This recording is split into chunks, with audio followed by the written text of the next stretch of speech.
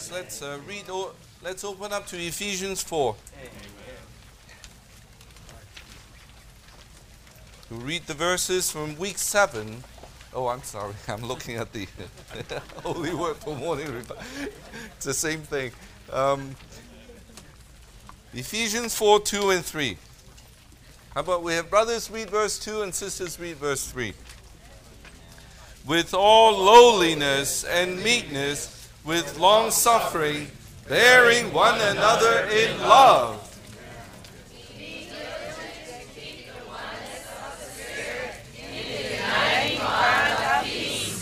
Well, let's read again. Amen. Brothers, again, let's read with our strong spirit. Amen. With all lowliness and meekness, with long suffering, bearing one another in love. Sisters, being diligent to keep the oneness of the Spirit in the uniting bond of peace. Amen. Okay, then verse 12 through verse 15. Amen. Brothers first.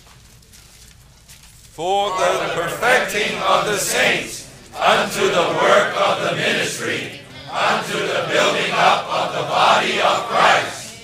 Sisters. Until we all arrive at the oneness of the faith. Amen. And of the full knowledge of the Son of God. Amen. At a full-grown man. Amen. At the measure of the stature of the fullness of Christ. Amen.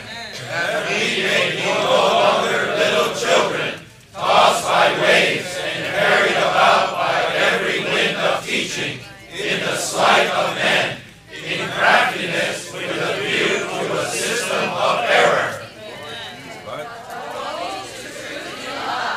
We may grow up into him in all things. Amen. Who is the head, Christ. Amen. Out from whom all the body, being joined together and being knit together through every joint of the rich supply, and through the operation in the measure of each one part, causes the growth of the body unto the building up of itself in love. Amen. Now how about we turn to the outline and read the title together.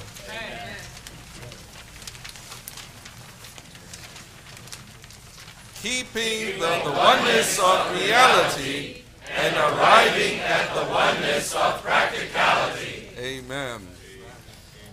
So, saints, we come now to this message 7 from the outline, which is in this conference, the fourth meeting.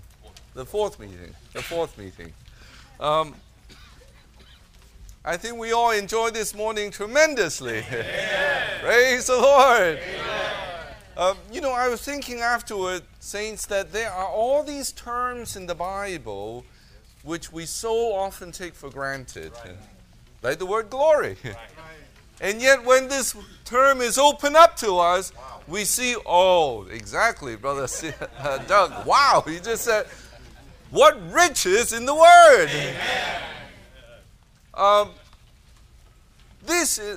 What we touched this morning, saints, is a good illustration of how we need to delve into the Word. Amen. We must not be satisfied just skating on the surface. Right.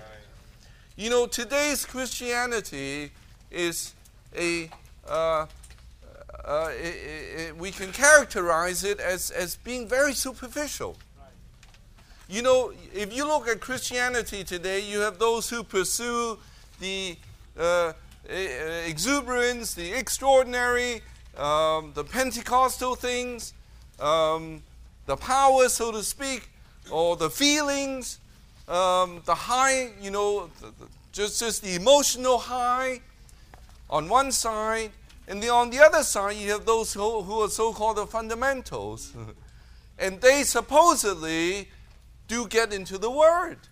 And yet the Word is studied in such a superficial way. Especially, these terms that we just see in the New Testament all the time. For example, last night we talked about the term grace. If you ask most Christians today, what is grace? I tell you, 9.9 out of 10 will tell you, grace is just unmerited favor. Right? And yet, if you come to the New Testament, verse after verse, where the word grace appears, and you substitute unmerited favor, it makes no sense. It absolutely makes no sense. Right? I can tell you, and because I tried this myself, like what we enjoyed this morning about glory being the expression of God. Yes. I tell you, if you go to the New Testament, you just read verse after verse where the word glory appears, and you substitute the expression of God. I tell you, it makes great sense. It really opens up the Word. I remember, just 2 trainings ago in the 1 Peter training, I did just that. I look at that word glory, in the book of Peter, and as the brothers had opened up to us, glory is just God expressed. Amen. And when you put this every time, the word glory appears, I tell you, the word is open up to you. Amen. The word is just open up to you. The same it is with grace. When you see grace, it's Christ being enjoyed by us and becoming everything to us. I tell you, the word is just open up to us. Amen. I tell you, saints, the riches which are in the Lord's recovery today, from the laboring of all the brothers that have gone before us, today, we are under this, what was the term? All inheriting ministry. Right? We are under this all inheriting ministry. All the saints that have gone before us and all the riches have been collected and put together if we would just labor on the riches in the Word. Amen. Saints, you will see the Word would open up, and our meetings, the meetings of the churches, in the Lord's recovery, would be so rich. Amen. We would not be this kind of poor meeting, where we just rehash the same old, things. Nowadays, you have this practice among the pastors, they have, these books like 52 sermons, for 52 weeks, and they just rehash the same thing. If you read the literature being put out among the Christians today, where are the riches of Christ? Where are the riches of Christ? If anything, things are just getting more and more superficial. More and more superficial. You look at nowadays the so-called mega churches and all these things that's going on, getting more and more away, from the pure revelation with all the divine riches. So, saints, we have to labor in the Word. Amen. We have to labor in the riches in the Word. Amen. As it has been opened up to us. Last Lord's Day, I tell you, I attended a meeting which was to me so impressive. I was in London, and I attended this Lord's Table meeting in one of the districts of the church in London. And this district consists of all saints from this one place in China. They from the Fujian province. They all come from this one place, and it's a place which has exported a lot of people to the Western world to be laborers. So they are all restaurant workers.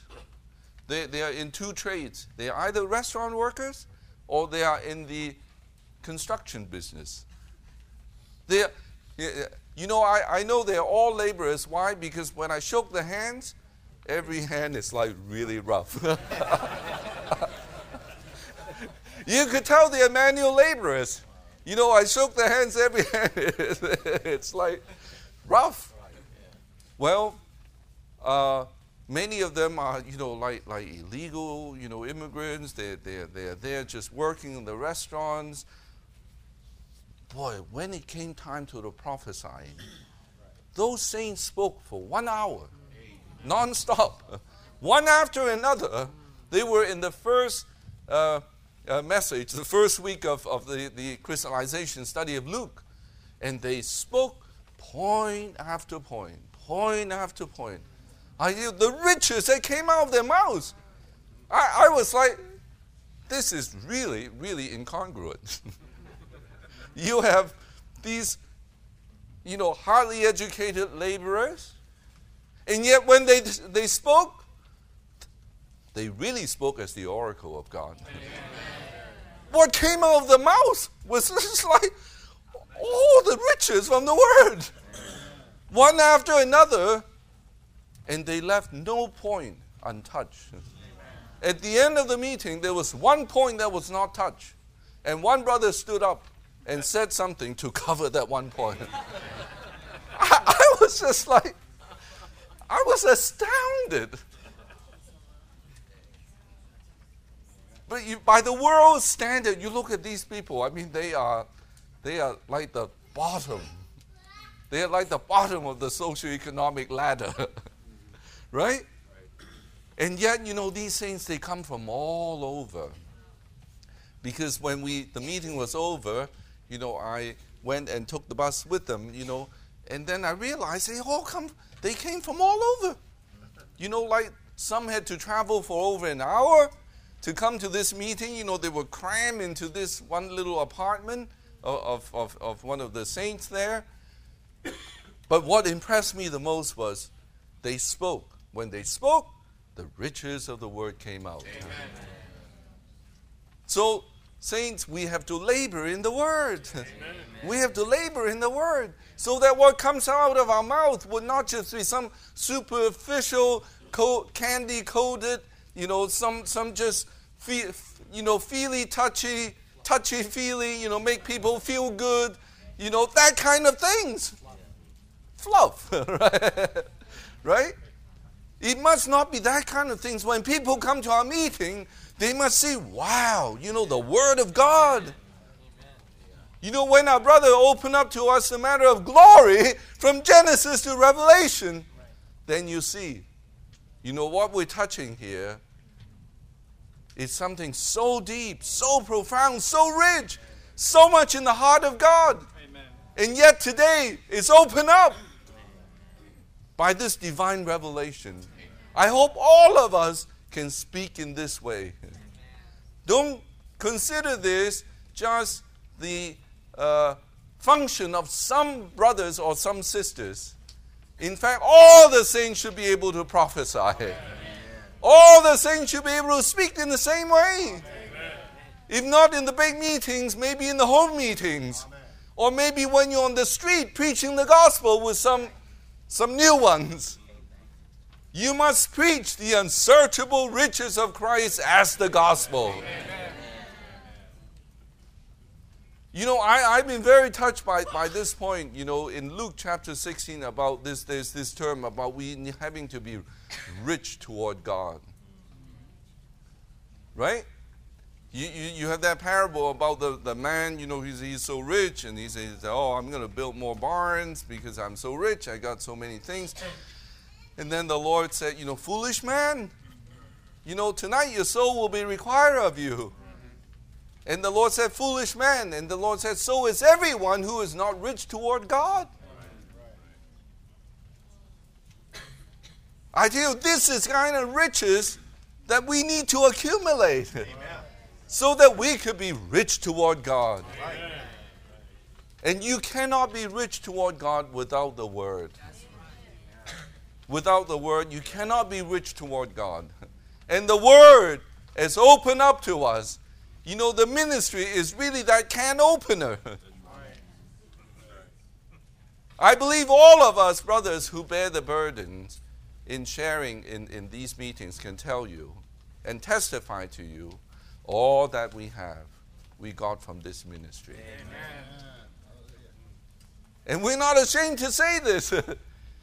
And this is what we speak. Amen.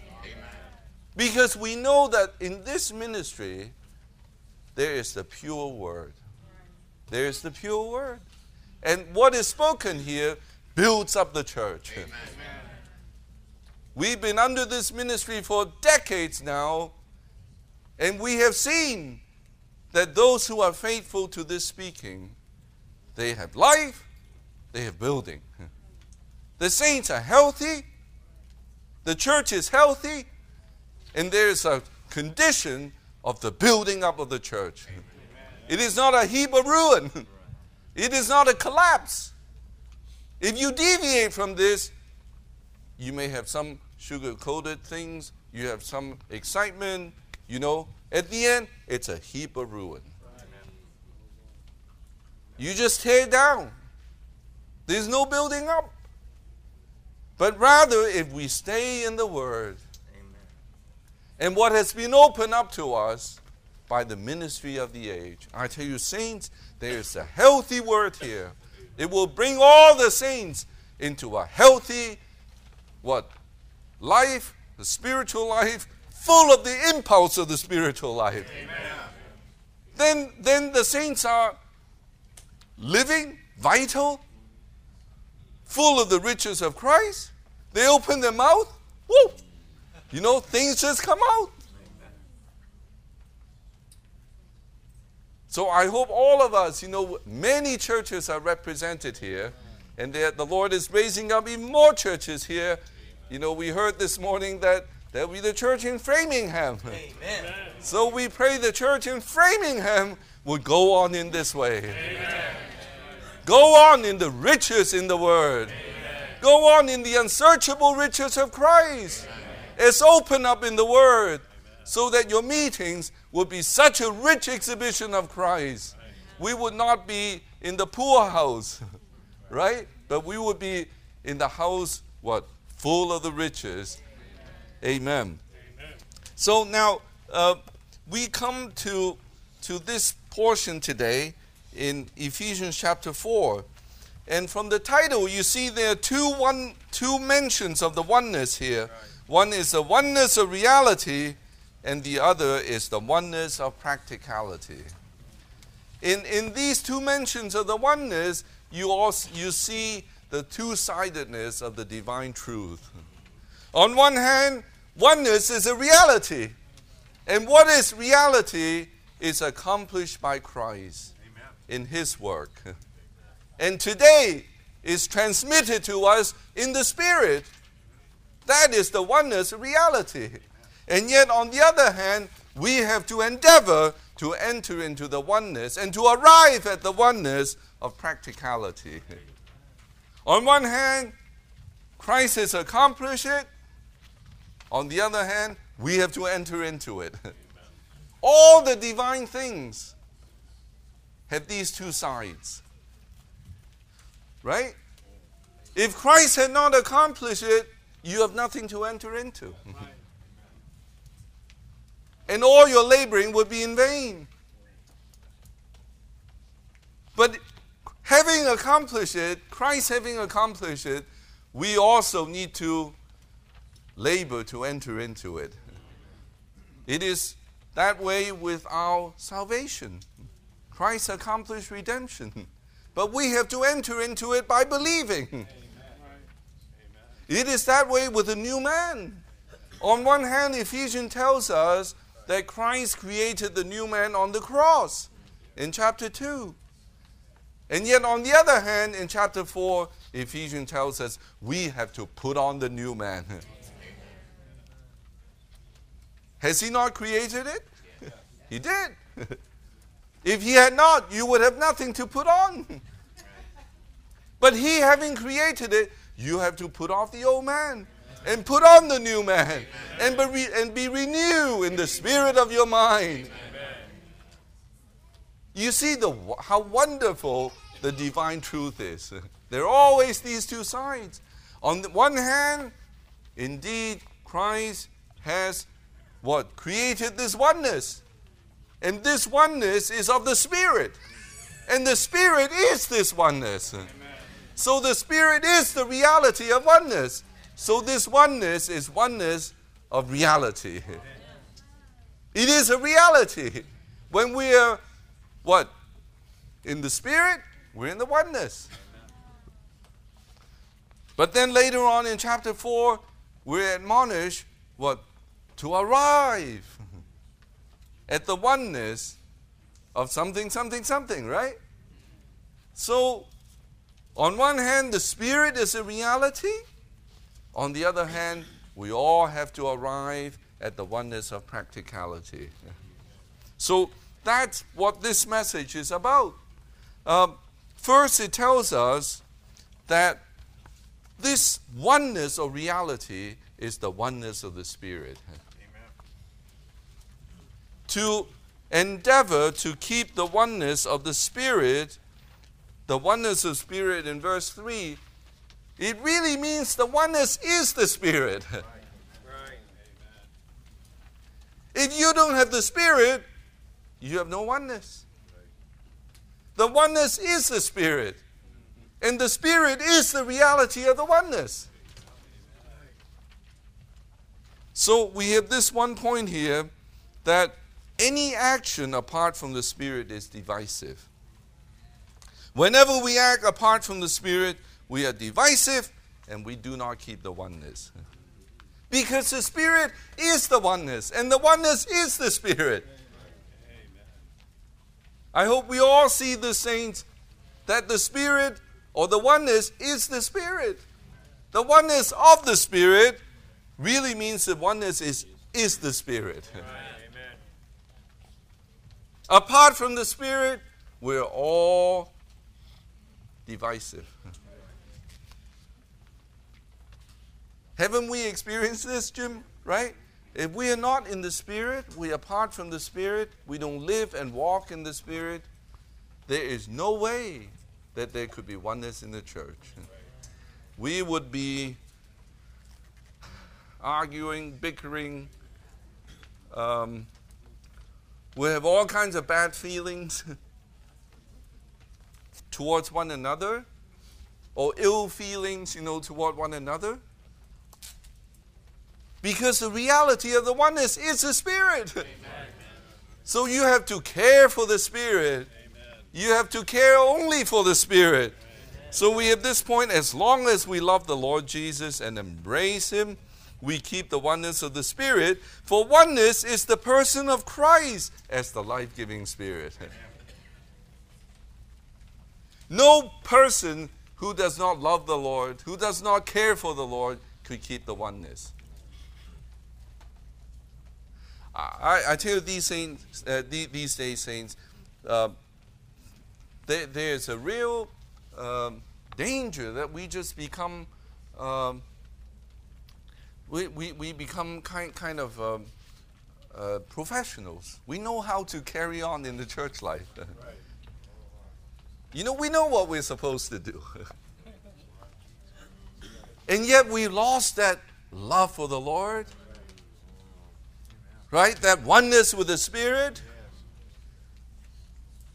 So we just come together, even if we carry on with no problem, so to speak. We are not in the reality of the oneness of the Spirit.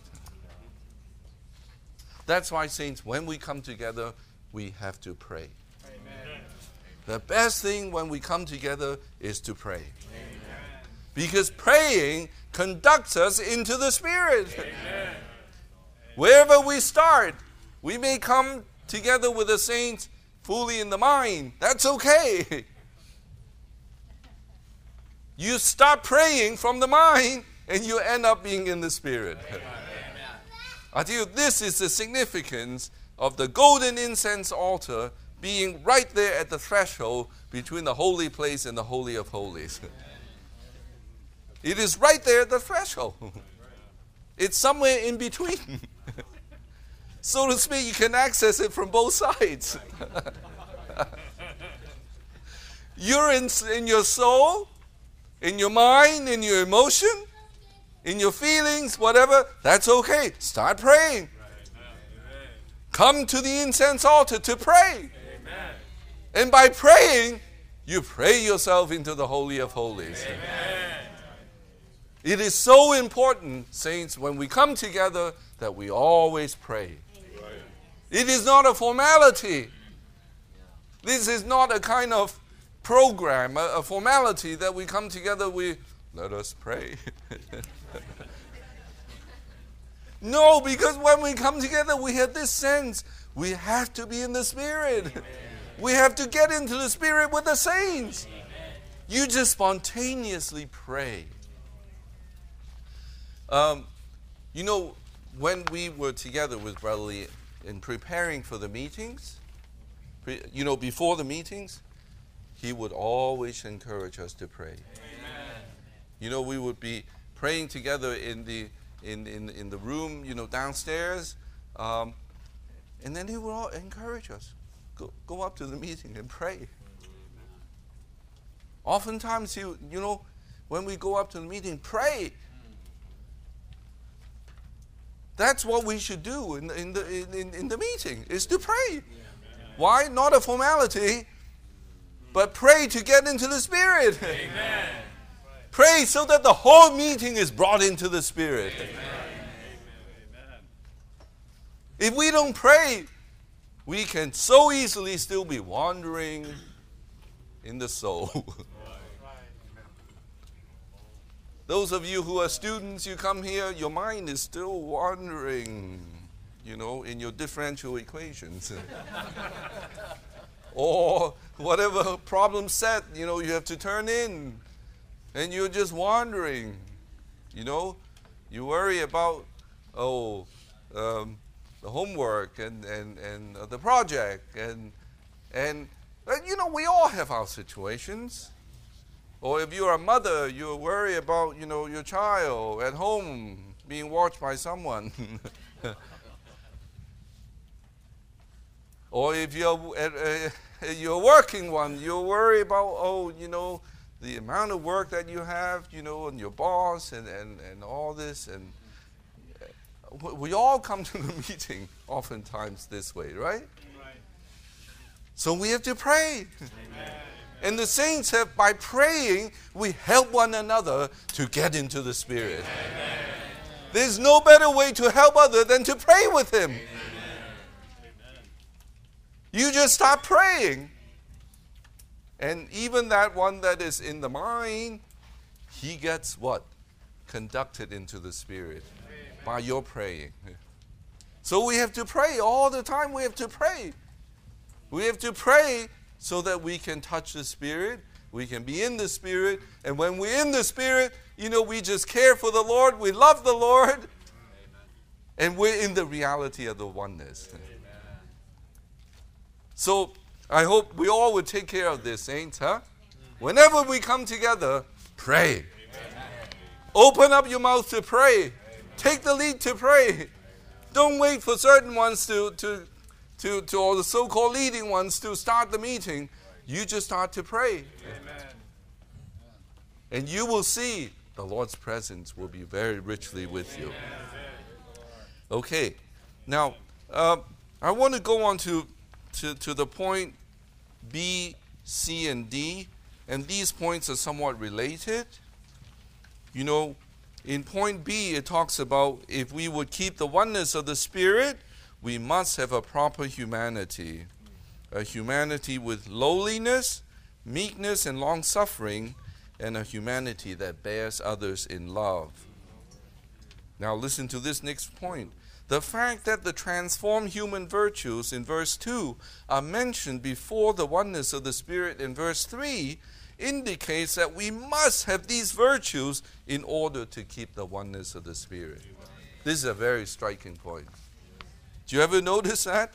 In verse 2 it says, with all lowliness and meekness, with long suffering, bearing one another in love. And then in verse 3 it says, being diligent to keep the oneness of the Spirit in the uniting bond of peace. The fact that these human virtues are mentioned in verse 2 prior to the mentioning of the keeping of the oneness in verse 3 tells us that these human virtues are imperative, are necessary for the keeping of the oneness. They are very important. The more we are transformed, the more the humanity of Jesus we have. And by having the humanity of the resurrected Christ, we spontaneously have the virtues required to keep the oneness of the Spirit. These human virtues are very important for the keeping of the oneness. And these human virtues are what? It talks about lowliness and meekness. Now, if you go back to Matthew chapter 11, verse 29, you see there that the Lord, when he was on the earth, he said that, "Take my yoke upon you and learn from me, for I am meek and lowly in heart." Amen. So the meekness and the lowliness in Ephesians chapter 2 refers to the Lord's meekness and lowliness in Matthew chapter 11. In other words, our humanity should be the humanity of Jesus.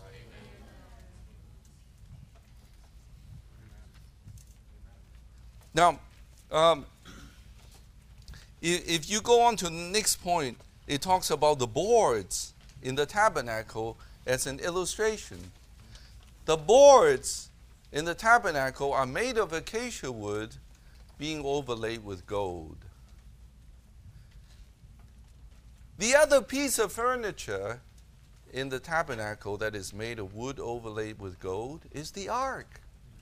The ark of testimony is also made with acacia wood overlaid with gold. You know, the fact that the boards are also made with wood overlaid with gold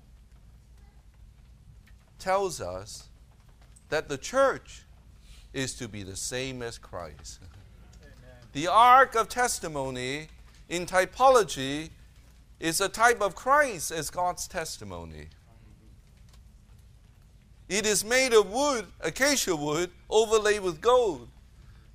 And the boards in typology refers to the church, the building of the church.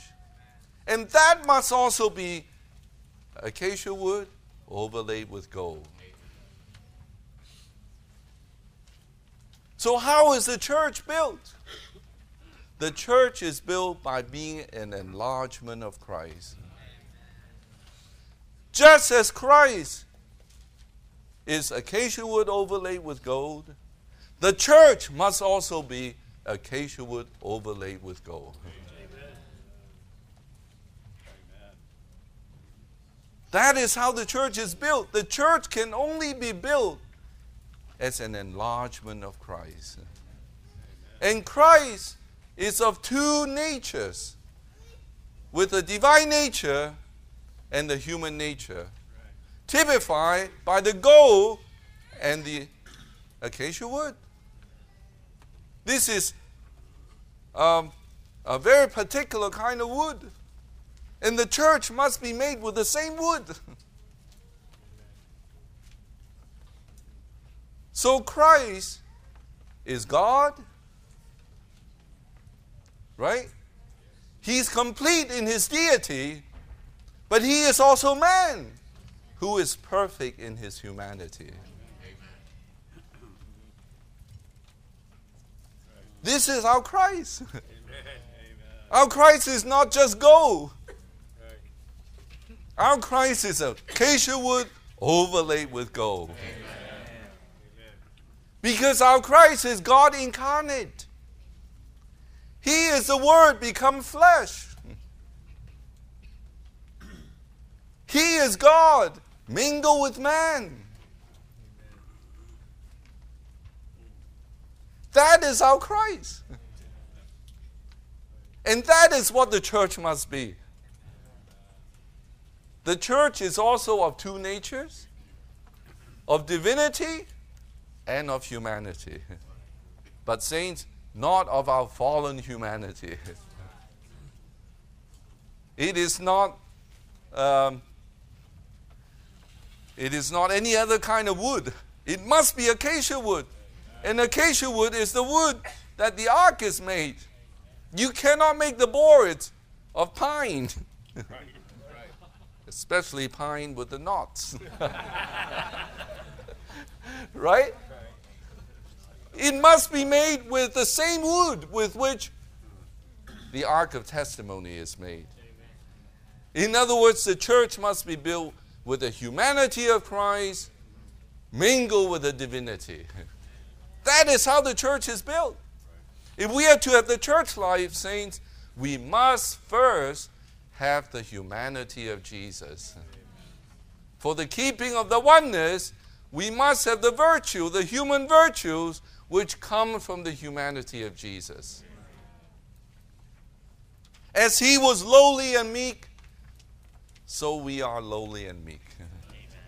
Lowliness means what? Means that you are not in a high condition. You are happy, to stay in a low estate, right?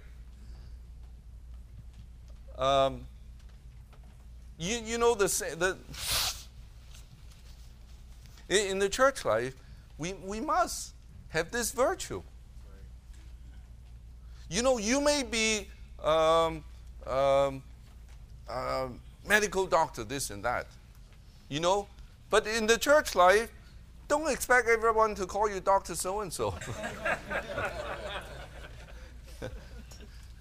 Don't be disappointed. Don't be disappointed or offended if people just call you, hey, instead of Dr. Becker, hey, Dave.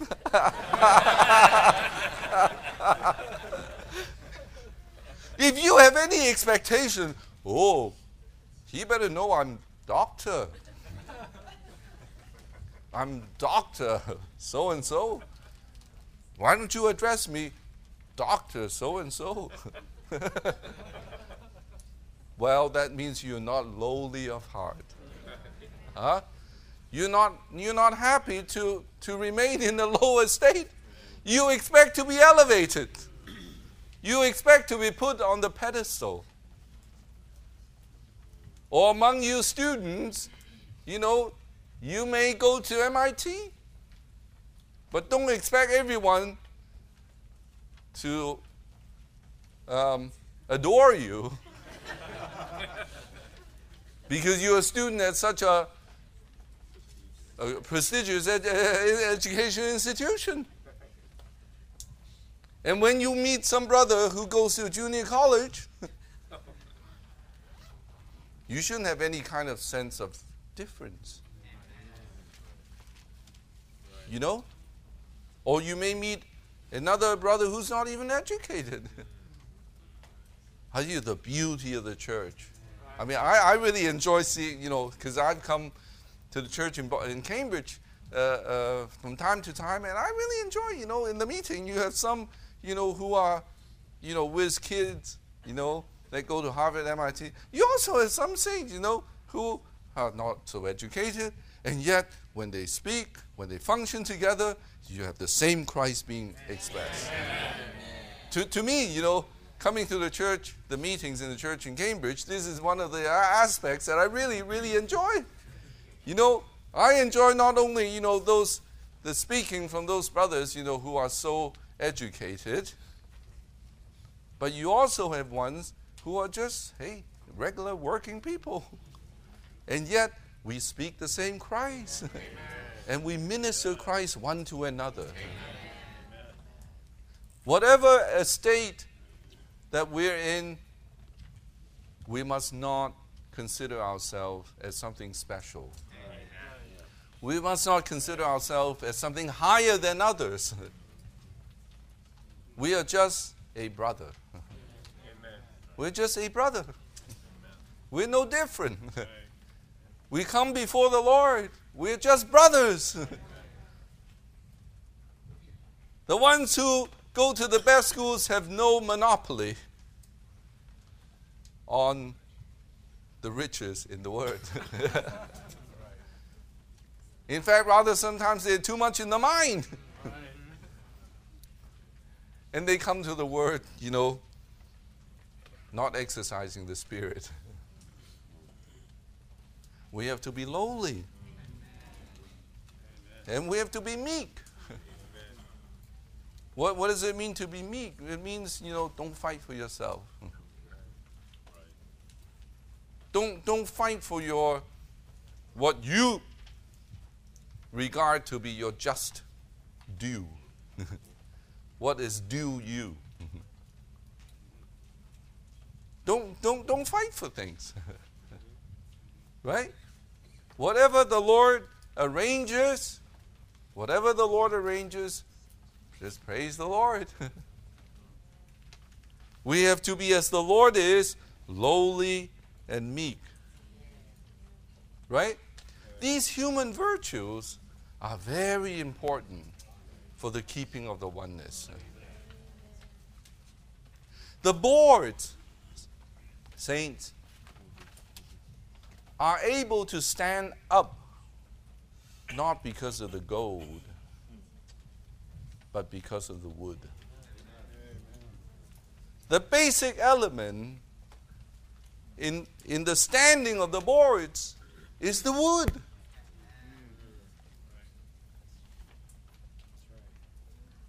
That is why, I'm so burdened today to say something about the humanity of Jesus.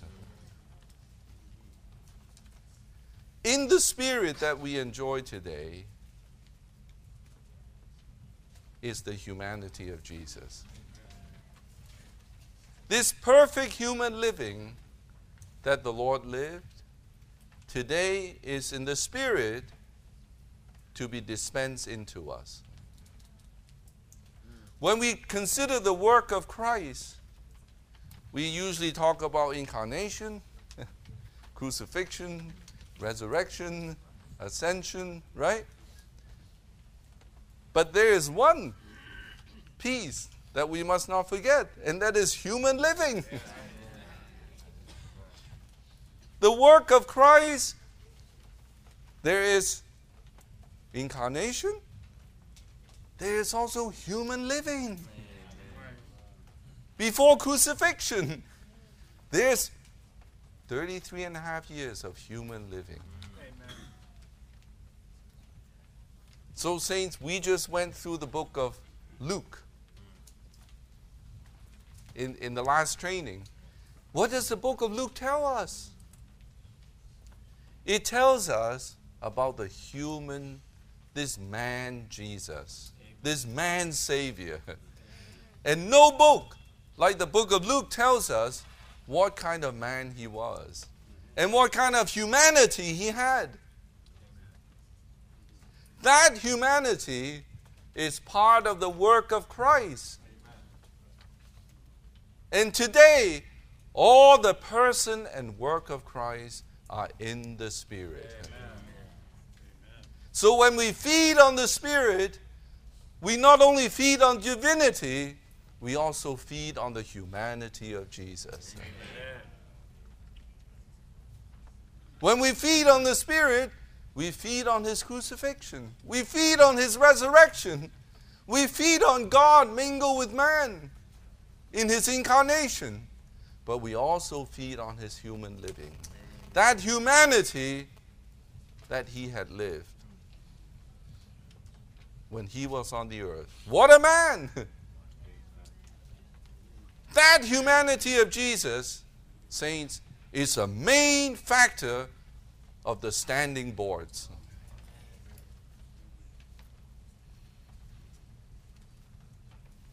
The church, sometimes go through storms. And through these storms, I've seen how much the outcome of a person depends on his humanity.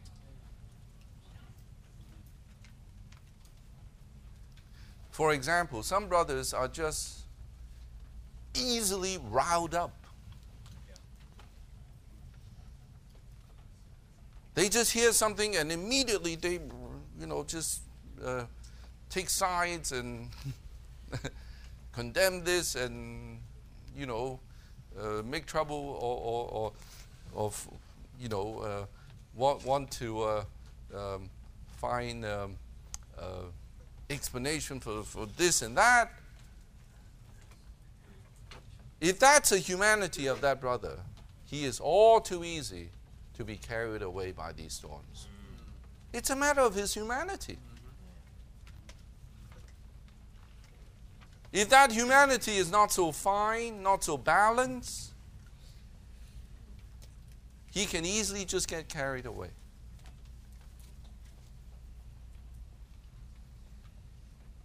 Or some brothers, his humanity is just so weak.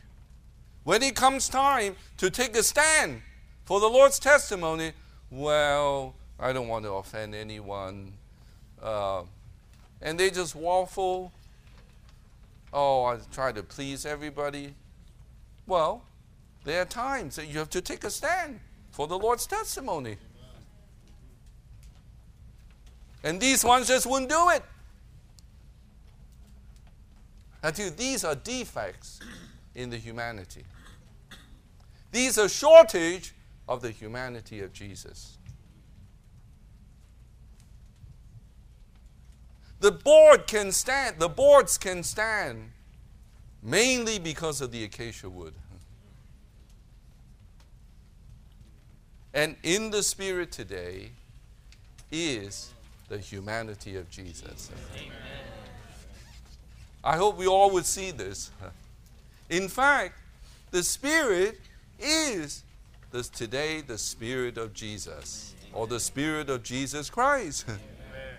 Right? Jesus is the name that refers to his humanity. For us to say the Spirit of Jesus or the Spirit of Jesus Christ, we speak of the Spirit which has both his divinity and his humanity. So we have here also in one of the points here about the bar.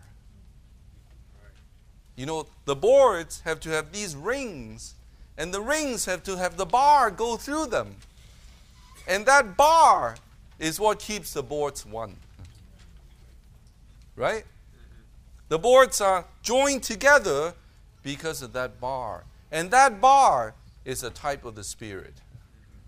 But that bar is also made of acacia wood overlaid with gold. Amen. That bar is not made only of gold.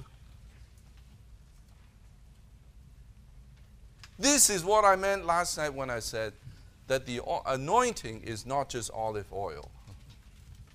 It is olive oil with all these spices compounded into it.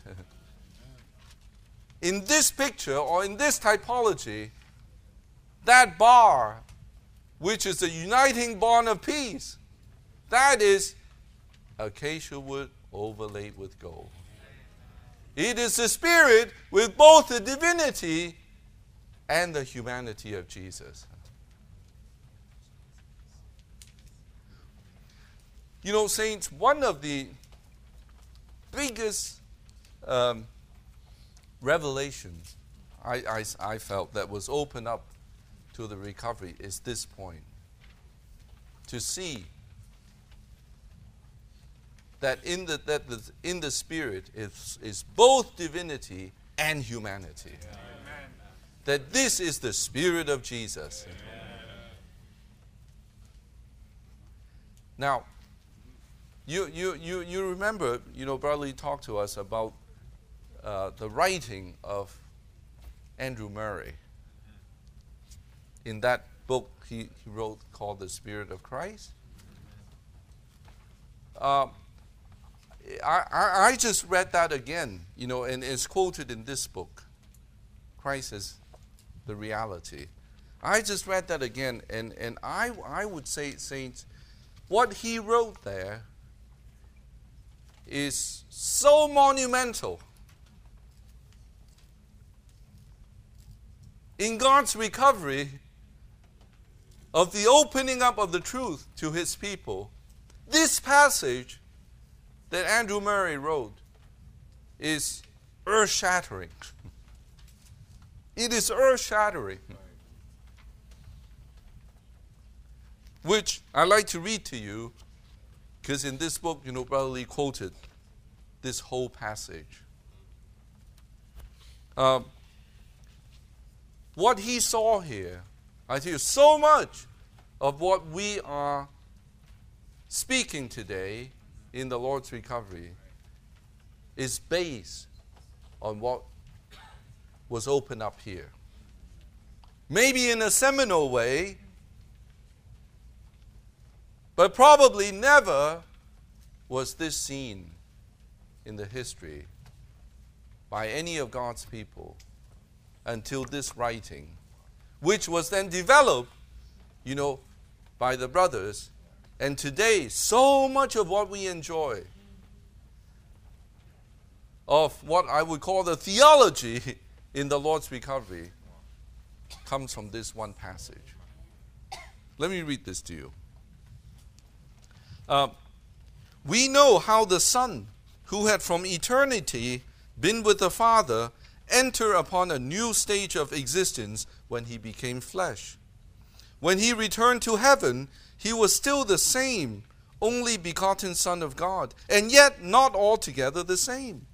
For he was now also the Son of Man, the first begotten from the dead, clothed with the glorified humanity, which he had perfected and sanctified for himself. And just so the Spirit of God, as poured out at Pentecost, was indeed something new.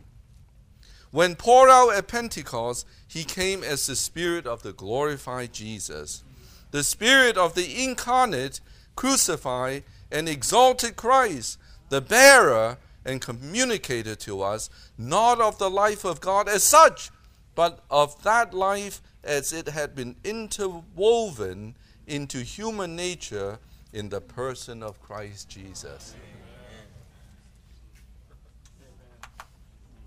This is just astounding. Christ came not only to deliver man from the law and its curse, but to bring human nature itself again into the fellowship of the divine life, to make us partakers of the divine nature. He could do this not by an exercise of divine power on man, but only in the path of a free, moral, and most real human development. In his own person, having become flesh, he had to sanctify the flesh. Then from his nature, as it was glorified in the resurrection and ascension, his spirit came forth as the spirit of his human life, glorified into the union with the divine, to make us partakers of all that he had personally wrought out and acquired of himself and his glorified life. Amen. In virtue of his atonement, man now had the right and title to the fullness of the divine Spirit and to his dwelling as never before. And in virtue of his having perfected in himself a new holy human nature on our behalf, he could now communicate what previously had no existence, a life at once human and divine. Christ had entered with our human nature into our flesh, into the holiest of all. There, in our place and on our behalf as man and the head of man, he was admitted into the full glory of the divine, and his human nature constituted the receptacle and the dispenser of the divine Spirit. His human nature constituted the receptacle and the dispenser of the divine Spirit. And the Holy Spirit could come down as the Spirit of the God-man. Most really the Spirit of God, and yet as truly the Spirit of man. He could come down as the Spirit of the glorified Jesus to be in each one who believes in Jesus, the Spirit of his personal life and his personal presence, and at the same time the Spirit of the personal life of the believer. Just as in Jesus the perfect union of God and man had been effected and finally completed when he sat down upon the throne, and he so entered on a new stage of existence, a glory hitherto unknown, so too now a new era has commenced in the life and work of the Spirit. He can now come down to witness of the perfect union of the divine and the human, and in becoming our life, to make us partakers of it. There is now the Spirit of the glorified Jesus. He has poured him forth we have received him to stream into us, to stream through us, and to stream forth from us in rivers of blessing.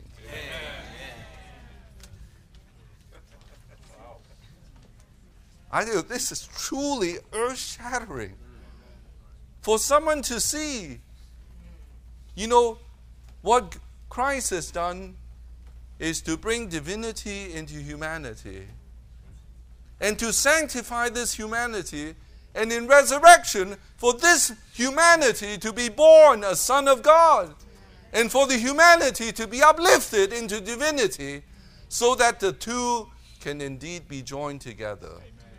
And as he was such a God-man, today the Spirit communicates the life of this God-man to us, that we too could be the God-man. We too could be God-man living this God-man life. That is why the church could be the propagation, the enlargement, the increase of Christ. If he was not both God and man, the church could never be his enlargement. He was the man that brought divinity into humanity and uplifted humanity into divinity. Today, saints, that is the life of the church.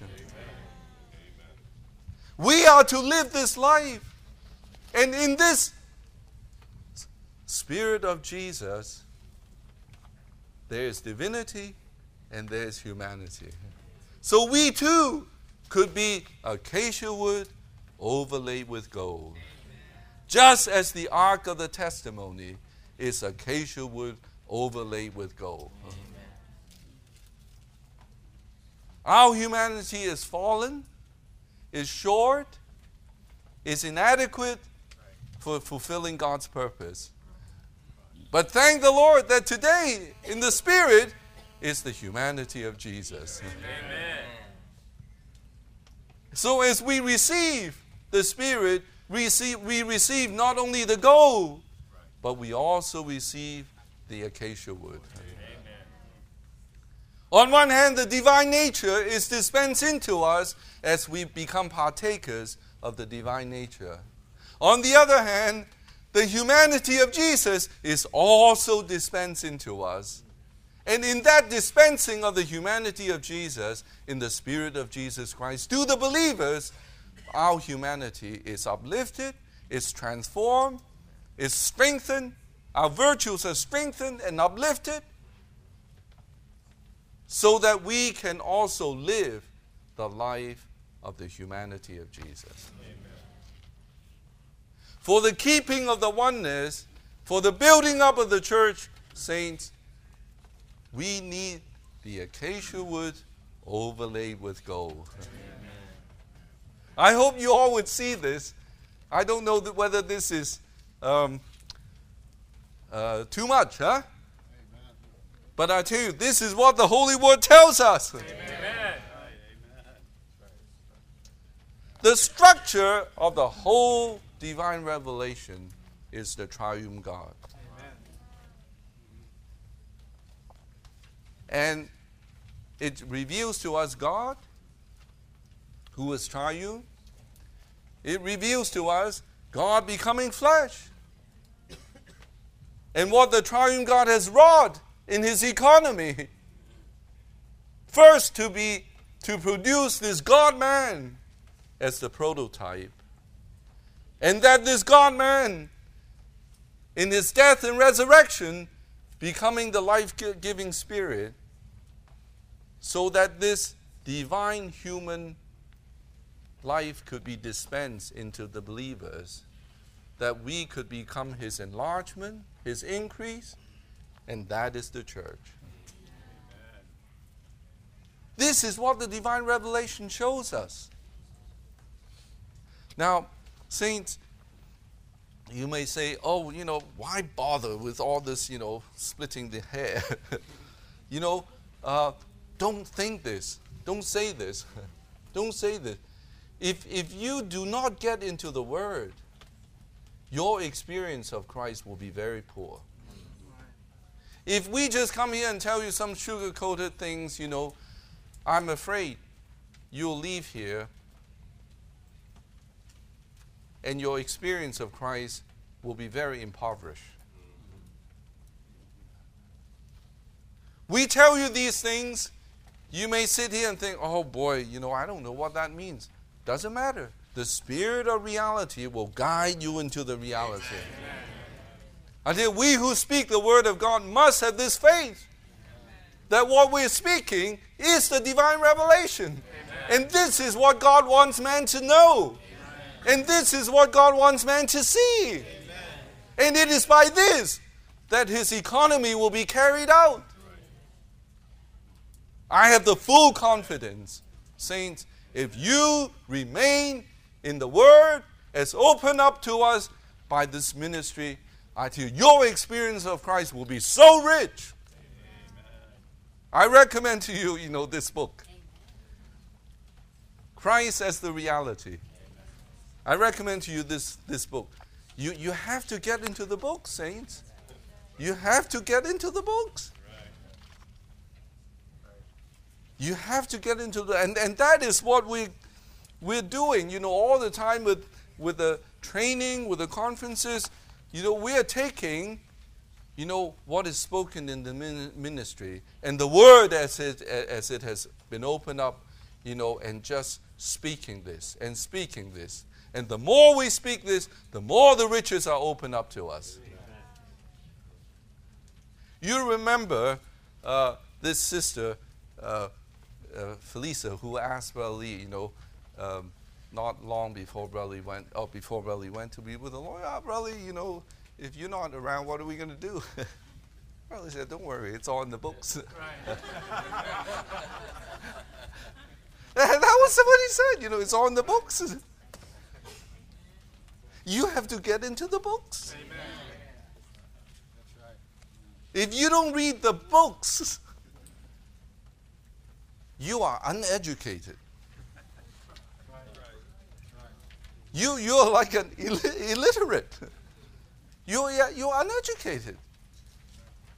You have to get into the books. I hope, saints, that in your meetings, in your home meetings, in your personal life, you will get into the books. And you will see, the riches and all that has been opened up will become your experience, will enrich your experience of Christ. Let me give you one example. We know that we're sinful. And we need to come to the Lord by His blood. Right? If you ask many Christians today, how do you enjoy, coming to the Lord by His blood? I'm not sure they even know this. They may say, just as I am, without one plea. O Lamb of God, I come. Well, why is it that you could come? Because He's the Lamb of God. Now, if you didn't know the riches of the Lamb of God, then to you, it's just a song, just as I am, without one plea, O Lamb of God, I come. But if you see the Lamb of God, then your enjoyment of coming to the Lord by His blood is so much more enriched. Maybe you had read, Exodus. Then you know something about the Lamb. You know something about, Pharaoh. You know something about Egypt. You know something about the bondage. And you know something about God's judgment. And then you know the Lamb and the blood. And the blood being on the doorpost. And the judgment just pass over you. You know the Lamb is the Passover. And you know the Lamb is for you to eat. So not only is there the judicial redemption, there is the organic salvation. Amen. By eating this lamb, you have the strength to get out of Egypt. Amen. And you must eat this lamb. What? With the bitter herbs. And you must eat it with unleavened bread. Now you just think, how much richer is your enjoyment of the Lamb of God? It is not just, oh Lamb of God, I come, I come. This is the poverty among the Christians today. I don't say, that just by knowing that much that you cannot come to the Lord by taking Him as the Lamb of God. But that enjoyment is so meager. It's so meager. You have to get into, the riches. And then your enjoyment of just coming to the Lord by taking His blood is so much richer.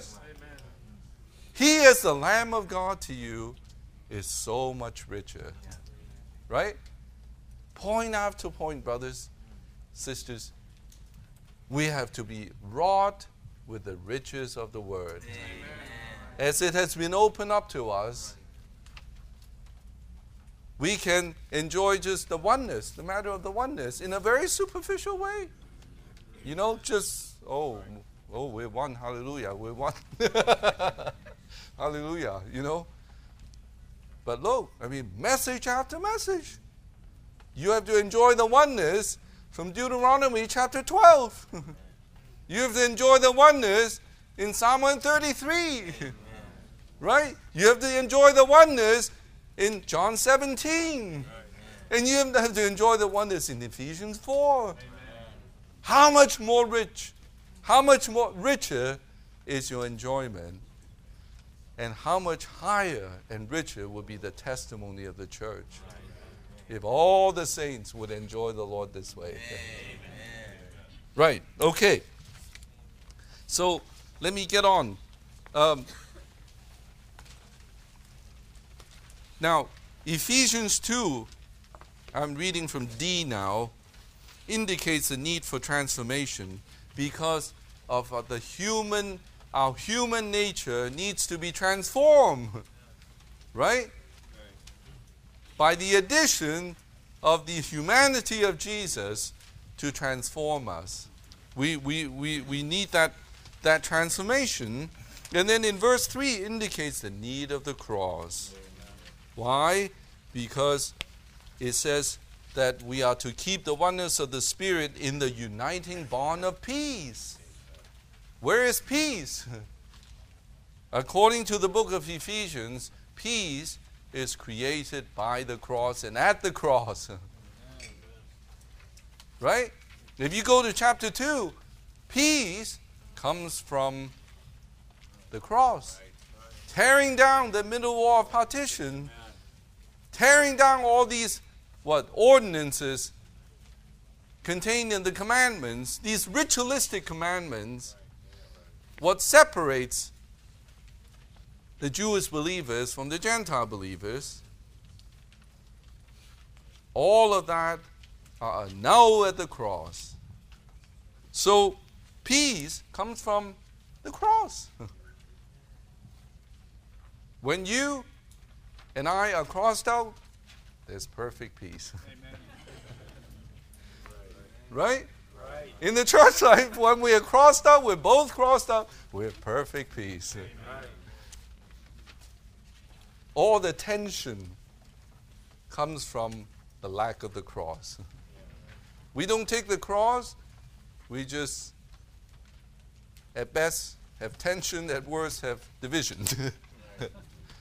Somewhere in the middle, we have discord. Right? So we have to take the cross. Ephesians tells us we need transformation. Ephesians 4:2 tells us we need transformation. Ephesians 4:3 tells us we need the cross. On the cross, Christ made peace for His body. This peace should bind us together and thus become the uniting bond. Right? The cross is what unites us. The peace that is created by the cross, that becomes the bond to unite us. So the uniting bond of peace is actually the working of the cross. In order to have the uniting bond of peace, we need to be crossed out. Praise the Lord. Praise the Lord, we're crossed out. Praise the Lord, right, saints? We just praise the Lord that we can be crossed out in the church. Amen. Hallelujah. Amen. We don't want ourselves to be dragged into the church life. Right? Praise the Lord. Okay. The best way to keep the oneness of reality is to go on, to proceed towards the oneness of practicality. So if we are to go on, saints, you will see that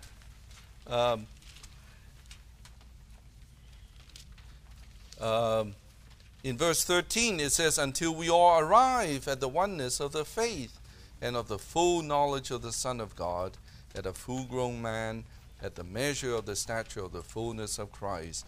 Here it says, until we arrive.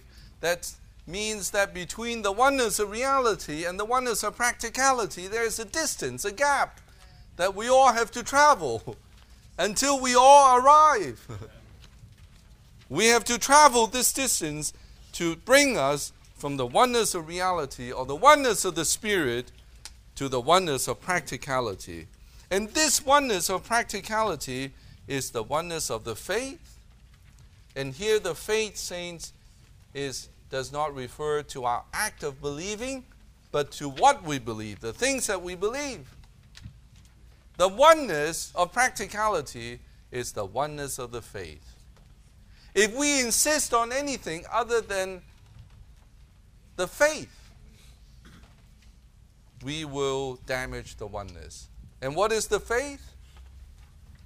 What is the faith? The faith is what we need to believe in for our salvation. So the faith includes the Bible, is the Word of God. We believe this. Every Christian has to believe this. The Bible is the Word of God. We believe that God is one, God is unique, and yet He's triune.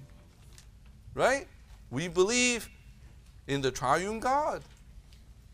And we believe in the person and the work of Christ. That He is God, and yet He is man. He is completely God, and He's perfectly man. He's the complete God and the perfect man, I should say. And the work that He has accomplished for us in His incarnation, in His human living, in His crucifixion, in His resurrection, and His ascension, and that He will even come again. Amen. He will come back to be the bridegroom of the church. We believe this is the work of Christ. And that by believing, we can be saved. Right? Amen. You know, these are the things of the faith. And we believe the church consists of all the believers who are the members of the body of Christ. Amen. No, these are the things of the faith. So, saints, when we receive other believers, we should not insist on anything other than this.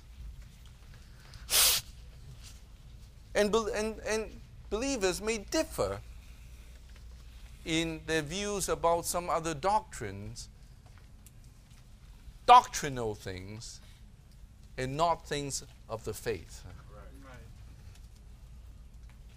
Right. Many believers, you know, they take some doctrinal things and they just latch onto that like a little kid would latch onto a toy. You know, whatever is the favorite toy, if you try to take it away from the kid, wow. You know, it's like he'll fight with you. Well, many Christians, you know, behave themselves this way. They take something and they just take that, they just latch onto it. And that becomes the lens through which they see everything. And I'm afraid oftentimes this is a very colored lens. Huh? But we must not take any of these doctrinal things and make that a criterion for receiving the other believers. Right. We only insist on the faith. Right. If you believe in Christ, you are a brother in Christ. Right? We must be reduced and simplified in our coming to the oneness of the faith, and then it is also the oneness of the full knowledge of the Son of God. The term the Son of God refers to Christ becoming life to man. So the full knowledge of the Son of God is the full apprehension of what Christ is for our experience. I believe there is a point here. The full knowledge of the Son of God is the apprehension of the revelation concerning the Son of God for our experience. The oneness of the faith altogether depends on the full knowledge of the Son of God. Only when we take Christ as the center and we focus on Him can we arrive at the oneness of the faith. For only in the Son of God can our faith be one. So, saints, the point here is that we all have to arrive at the full knowledge of the Son of God. Amen.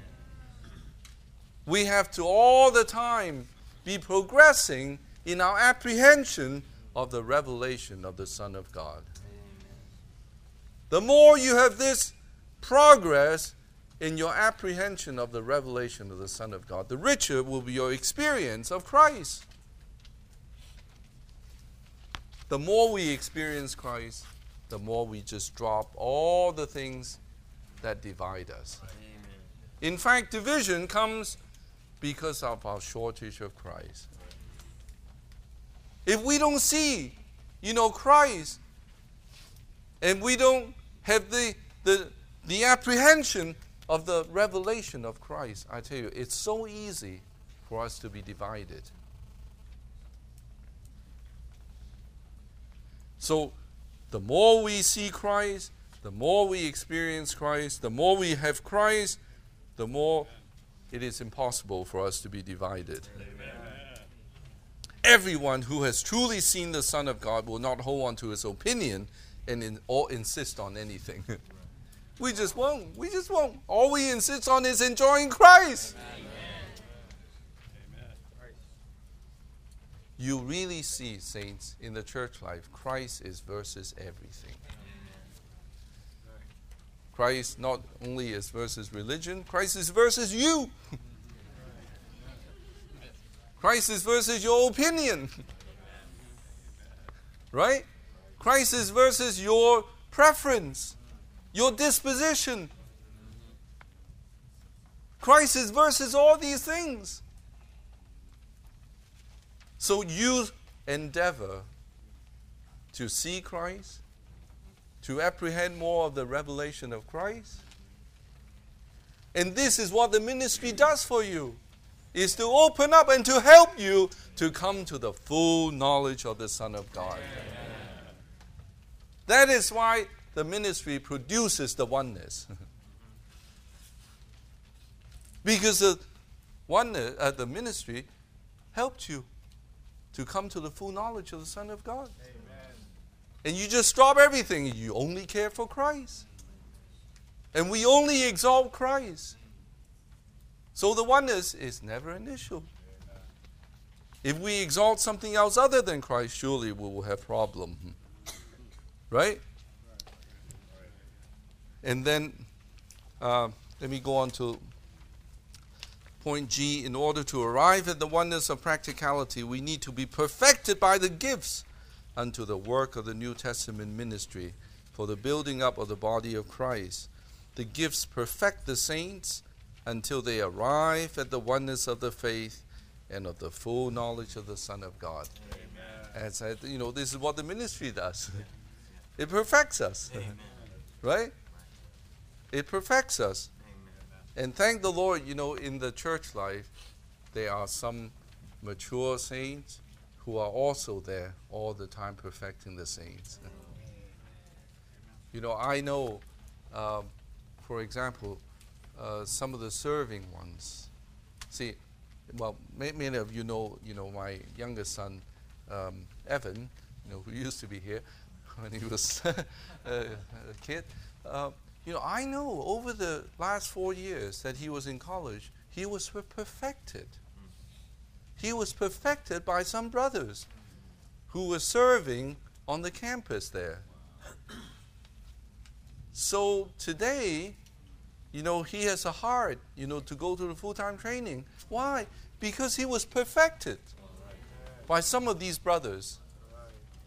I tell you, there was one brother, and this brother he's a lawyer. He's very busy, I'm sure. He would call up Evan to have morning revival. I'm sure, it's not like he's full-time serving one.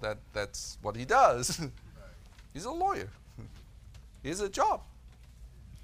And yet he would call up this young brother, this college kid, to pray with him, to have morning revival.